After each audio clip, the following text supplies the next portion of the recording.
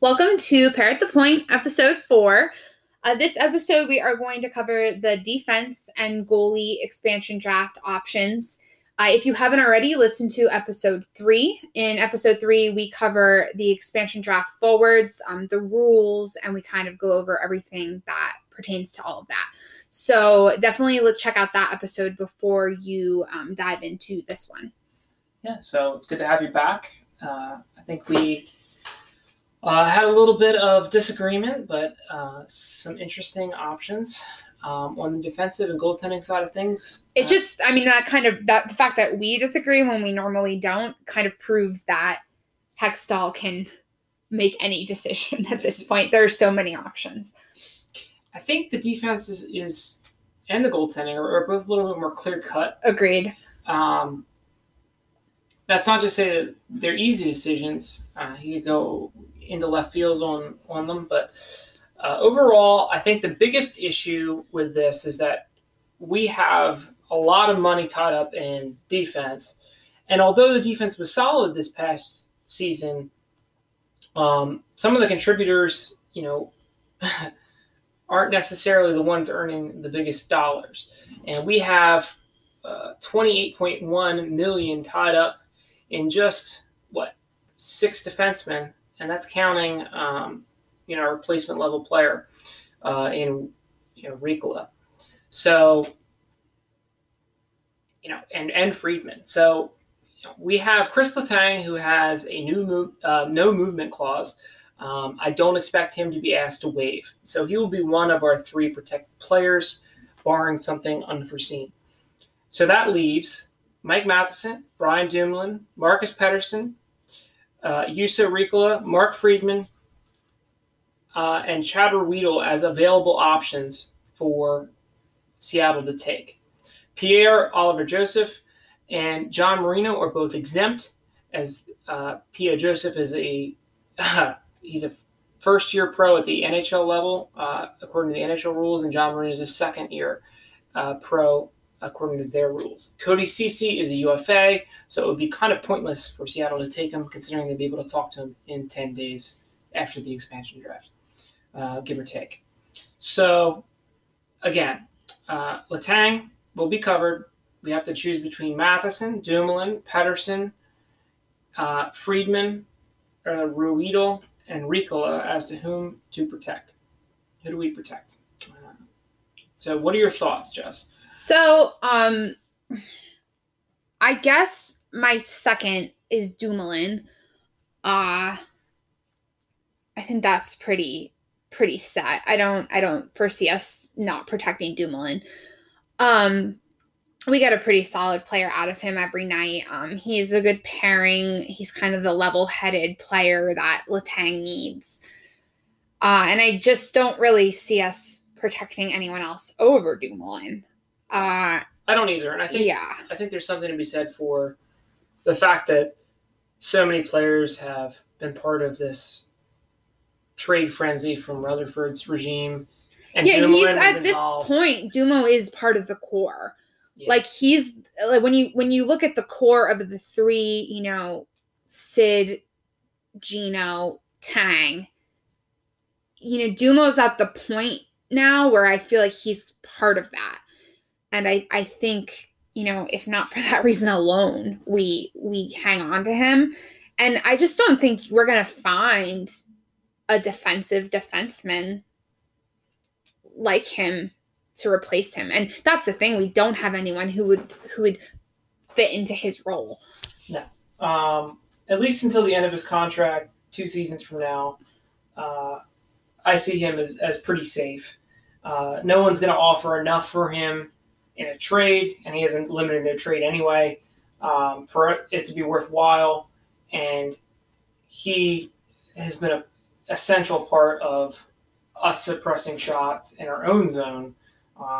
And he's one of the pure defensive defensemen left in the league, like you said. He's going to get the second protection spot. Yeah. So really this whole debate boils down to who's going to be the third person protected. We may agree on this, actually. Well, who I would protect and who I think they're going to protect are 2 different players. Okay. I personally would protect Matheson. Honestly, when you look at the group of players that are left, who else do you really protect in that group? Matheson, yes, you can look at his contract. You can look at the years he has left. You can, look at a lot of things. But I really think he gave us a great year, and he's young, and he has, he's just starting to be in his prime now because, defense take a little bit longer. I really think he is going to grow to be an excellent defenseman for us. And, Letang's getting older, and we're going to need someone who can play more minutes and, who can jump up on offense. We're going to basically need to replace Chris Letang as he ages. And, Chris Letang's a physical god, and I don't see him being any worse in the next couple of years. But I really think him and Matheson as like a 1-2 punch is a good strategy moving forward. So I guess I agree with you. I think Matheson absolutely 100% deserves the third spot. And it gives me great concern that you're hearing things from the beat writers, such as Rossi, saying maybe they'll protect Friedman. So that's who I think they're going to protect. And this is the main reason is because obviously Hextall likes Friedman. We hadn't seen enough of him. He was injured. He was out. He was a seventh defenseman, whatever. And the other reason I think that they would protect Friedman over Matheson is because I don't think they think that anyone's willing to take Matheson's contract on. So I think that they think even if they don't protect him, he's safe. But honestly, isn't Friedman safe too? Yes. Like Friedman he was waived. No one's gonna look at all of our forwards that are available and be like, who I want? I need Mark Friedman on my team. Like, we do not need to protect Friedman. He's gonna be safe. It's not like Mark Friedman was like this highly touted prospect either. He's a mid-level prospect. It's also like for me, it's like a confidence thing. Yeah. For Matheson's confidence, you need to say, we believe in you. You're our third guy up. Like we're protecting you. We want you here. We believe in you. I'm sorry. Take the trades and all the other situations that happened in the last, 14, 15 months. Let's look at the Penguins team before the COVID outbreak and how porous they were defensively. Oh, yeah. Yeah. I mean, and the only thing that's changed. Even like 2017, when we won our cup, our defense was like, meh. Like Ron Hainsey was on our top unit. And I know that Letang was injured and all that, but like. And Olli Maatta turning the puck over 20 times. We were not good defensively the last however many years. Matheson came in and there was a lot of critique. He is a unique physical specimen. I don't see defensemen who are that big, move that quickly up and down the ice, and still make plays. There were at least half a dozen times in this last series where he made sprawling plays on rushes from the Islanders and broke them up. We also need to think that there's an offensive side of him that is untapped. And how many times did you say during the playoffs, like, I'm feeling it. I'm feeling a Matheson goal. He's, it's coming. He's looking like he's going to score a goal. It's like you really were feeling him. And I agree. Like all season, like he just looks like he could have scored 10 more goals than he did. He's very good at finding a shooting lane. I think it's coming. I think you stick with him. And I think that the beast is unleashed in his scoring ability. I mean, his shot, he has an uncanny ability to walk or to walk the line, find a shooting lane, but his shot is also just wicked hard because he's a big dude. So if he puts it all together, there's some serious potential there. I agree. I don't care that his contract is 4.8. You have a lot of money tied up in the defense, and to me, the obvious answer is that you replace Marcus Pettersson with the entry-level contract of P.O. Joseph. You unload Pettersson wherever you can. And that's really the only thing that, is kind of, I think, unknown about what's going to happen. It's in my dream, I mean, I talked about my dream scenario a little bit in episode 3. My dream scenario is that Seattle takes Pettersson and he's gone, and we don't have to deal with it. But that's not going to happen when we have as many forwards. I already said it in the last episode. I think Zucker is the guy for Seattle. But at the end of the day, you need to find a way. There's a team somewhere who needs defense. Who will take Pettersson? He's 25. Yeah, he's young. He has a lot going for him. And honestly, like, he's not a bad defenseman. We need to get rid of money. And he's, I think, in my opinion, the odd guy out. And he needed shelter a lot down the stretch. And I felt in a way he brought John Marino down all year. Yeah. Like, John Marino just didn't have that same, like, sophomore slump, whatever. He just didn't have that same, I don't know, gusto or whatever about him this year. And I think a lot of it was due to him playing with Pettersson. And I think he felt like he needed to be, protective of Pettersson, and he needed to make very, very, very smart choices, and he can never take risks because Pettersson isn't always where he's supposed to be. And you kind of saw that with their pairing. And the thing with Pettersson to me, and the reason that he has to, for cap reasons, they have to get rid of somebody. If they don't get rid of Pettersson, it's got to be Zucker in a trade. So not only are we going to lose a player to expansion, but you're going to lose a player to cap reasons because the cap is staying right where it was. And it will be for the next couple of years. That's what the NHL has predicted. So, Pettersson and Zucker, if you lose those two players to a combination of trade/expansion, I think that's your best case scenario. Yeah. Because those two players have not given you much on the ice. Zucker just hasn't fit. I think he's a good player. Pettersson has declined after being traded here and having a couple good months. Pettersson gets knocked over more than any other defenseman I've ever seen in my life. Right. Wasn't he like the most hit? Yes, he gets targeted. He gets targeted by opposition. And I think when other teams are watching video, they see that that's our weakness. Yes. So, it's very easy to expose him on the ice. I'll go out on a limb, and this is harsh towards Marcus Pettersson because I don't think he's a bad hockey player. You put him in a rough and tumble system and you make him be the puck mover, I think he's fine. In a system like ours where we're a bunch of puck movers, he's the guy you hit. If you put in P.O. Joseph, even at the age of 21, in his spot in the Islanders series, I think we take it to a Game 7. I really do. I just think he was absolutely mauled by their forecheck. And he turned the puck over and got out of position a lot because of it. And coming out of that division, going forward, we're going to need players who can make smart decisions under physical pressure. And he's not that guy. And he just, I don't know, in our system, he just always seems a little lost.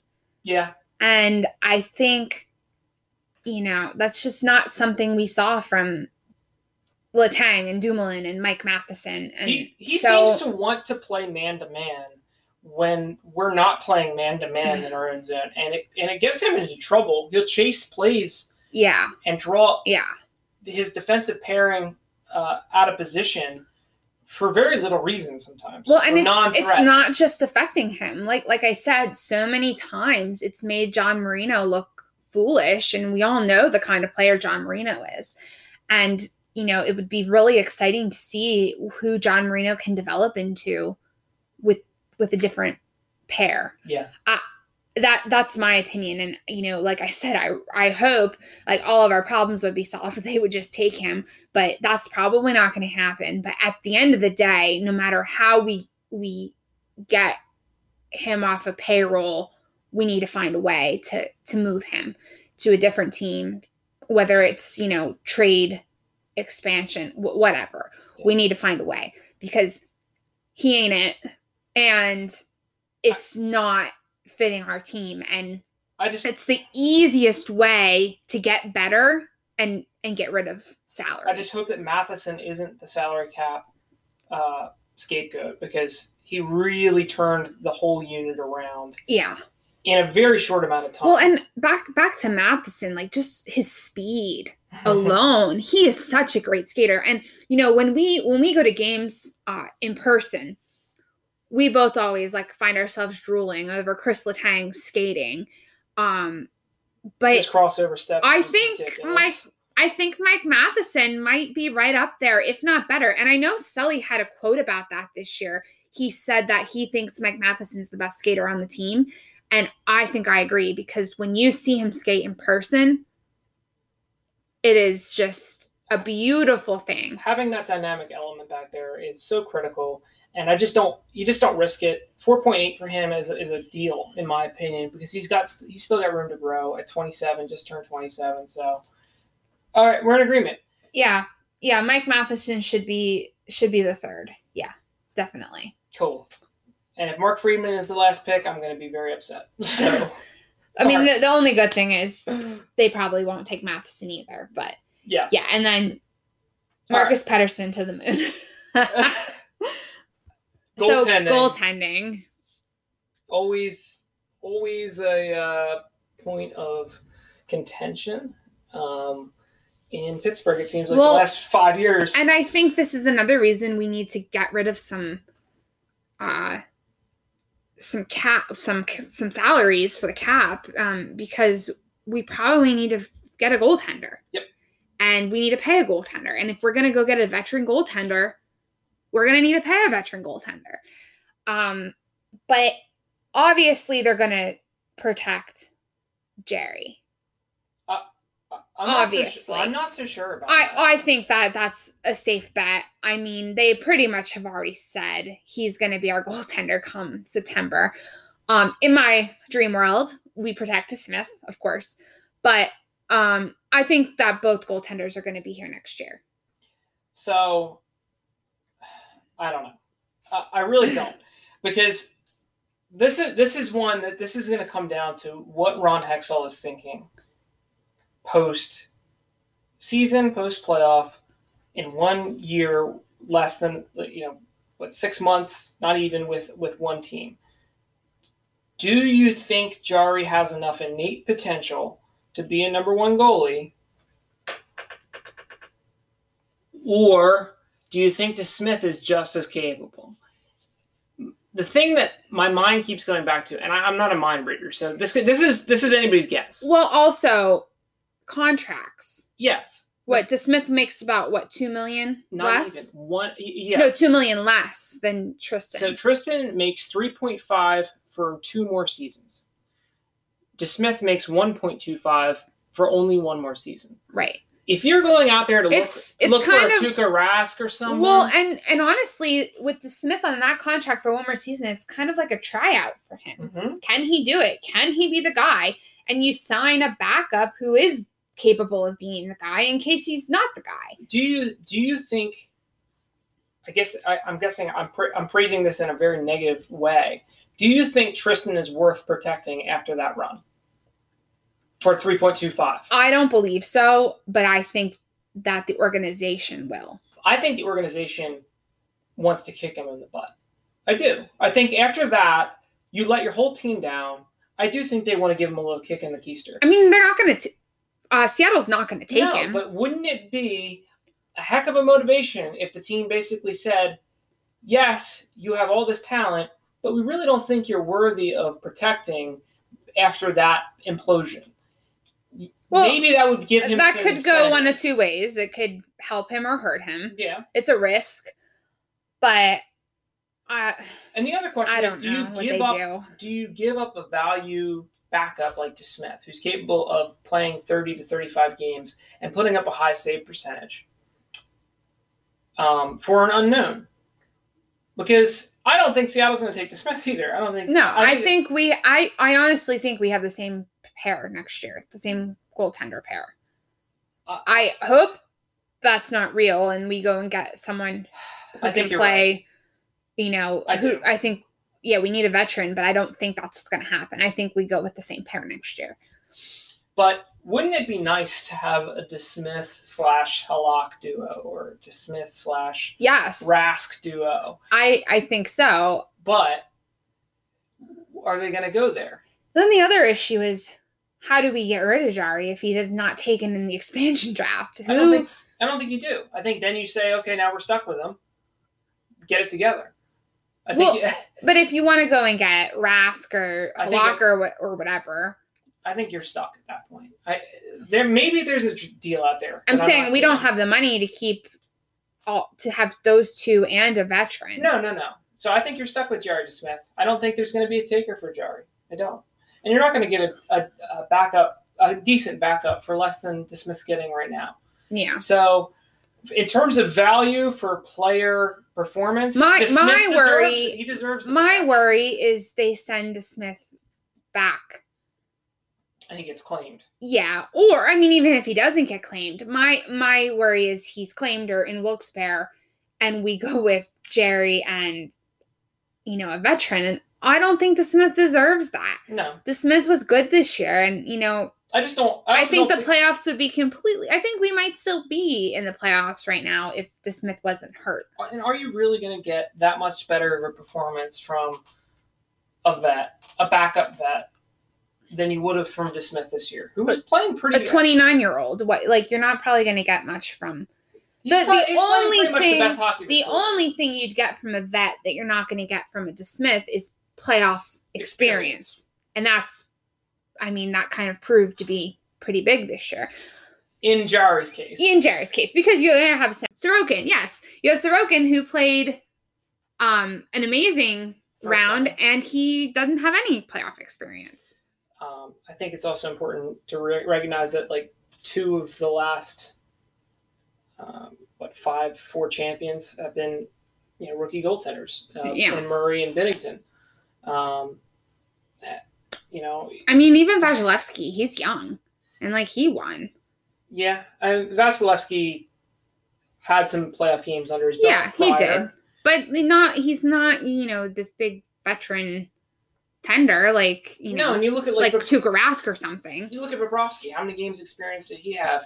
And he looks far worse than his backup Dredger, and he looked far worse than Spencer Knight. Yeah. So how much is experience worth it? Paying an extra $2 million towards your very limited cap? Probably not very. I think it's overhyped. I think it's more important that you have a goaltender who is able to handle adversity with calmness. And that doesn't really happen just because of experience. That happens because of a mindset. Yeah. So at the end of the day, they could protect either. Seattle's not going to go with that. Yeah, Seattle's not going to go with either. And they're not going to. Frankly, they're not going to take an overpaid defenseman like Pettersson or right. Matheson. We're going to have to deal with that in a different way. Yeah. So ultimately, you're going to lose a very good forward, and hopefully Hextall doesn't try to make a bargain and just cuts his losses. I think we're in agreement. No matter who you're, who you protect in that third defensive spot or in that 6 or 7 forward spot, I think we're in agreement that Zucker is the odd guy out, and he's the one who will be heading to Seattle. Unless they want to keep salary low, in which case they're more likely to take an Aston Reese or a Bluger. Right. But they're both going to get a raise too, so it's a marginal. Not obviously as much as Zucker, but yeah. So at the end of the day, it really comes down to what Seattle wants with their forward core, what other pieces they pick up. It's going to be an auxiliary piece. It's not going to be an essential one for them. Well, and I think that's the main thing. We're looking at it in a vacuum because we're only looking at the Pens. They're going to be looking at 31 teams and how they want to fit their team together. So, they may be thinking someone completely off the radar for us, depending on how their team fits, how they want their team to fit. Thankfully, those rookies are protected, so you don't have to worry about that.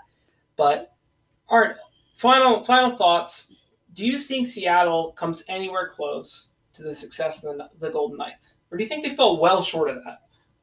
Somewhere in between? I think that they'll be okay. I think the Knights were an anomaly in a way that you could tell because it was the first expansion in a long time that they all felt not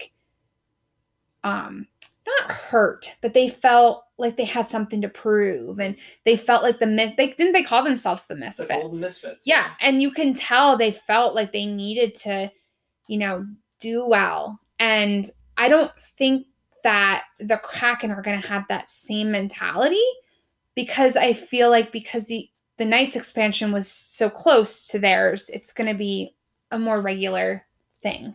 So for me, I'm looking at, the general manager, I don't know if he's GM or president of hockey ops, Ron Francis, and what he did with Carolina. He had a slower plan there. I wonder if they're not a playoff team their first season, but they go on the younger side of things. They get, 2 or 3 good vets. Are they? I guess they're in the Pacific, right? They're in the Pacific. So I mean, they could. Yeah, I think they're going to be right on the line of playoffs. I just, Edmonton's going to retool. Well, I guess that's if the divisions. It depends, I guess, how the divisions are going to be. They're going to do 6 divisions. But in normal times, they'll be in the Pacific. I see them as a bubble playoff team the first year, maybe 2, and I see them going for the younger players as opposed to what the Knights did, which is going for players who are, starting their primes. Right. Right. Because if Francis really does like what he's done in the past and he sticks to that sort of game plan, it's harder to get younger players. You're not going to get a bunch of 25-year-olds who are eligible for this, but I see that as the direction he leans. Well, Marcus Pettersson is young, and they can have him. Poor Marcus. Were we so lucky? But it'll be interesting to see how that team comes together and what the Penguins do to avoid, dismantling essential components of their team. Right. Anyway, thank you for bearing with us. Let us know what your thoughts were, what your list is. Feel free to reach out to us on Twitter or Instagram. And I guess that's pretty much it. Until next time, this is Jess and Seth signing off. Bye. Bye.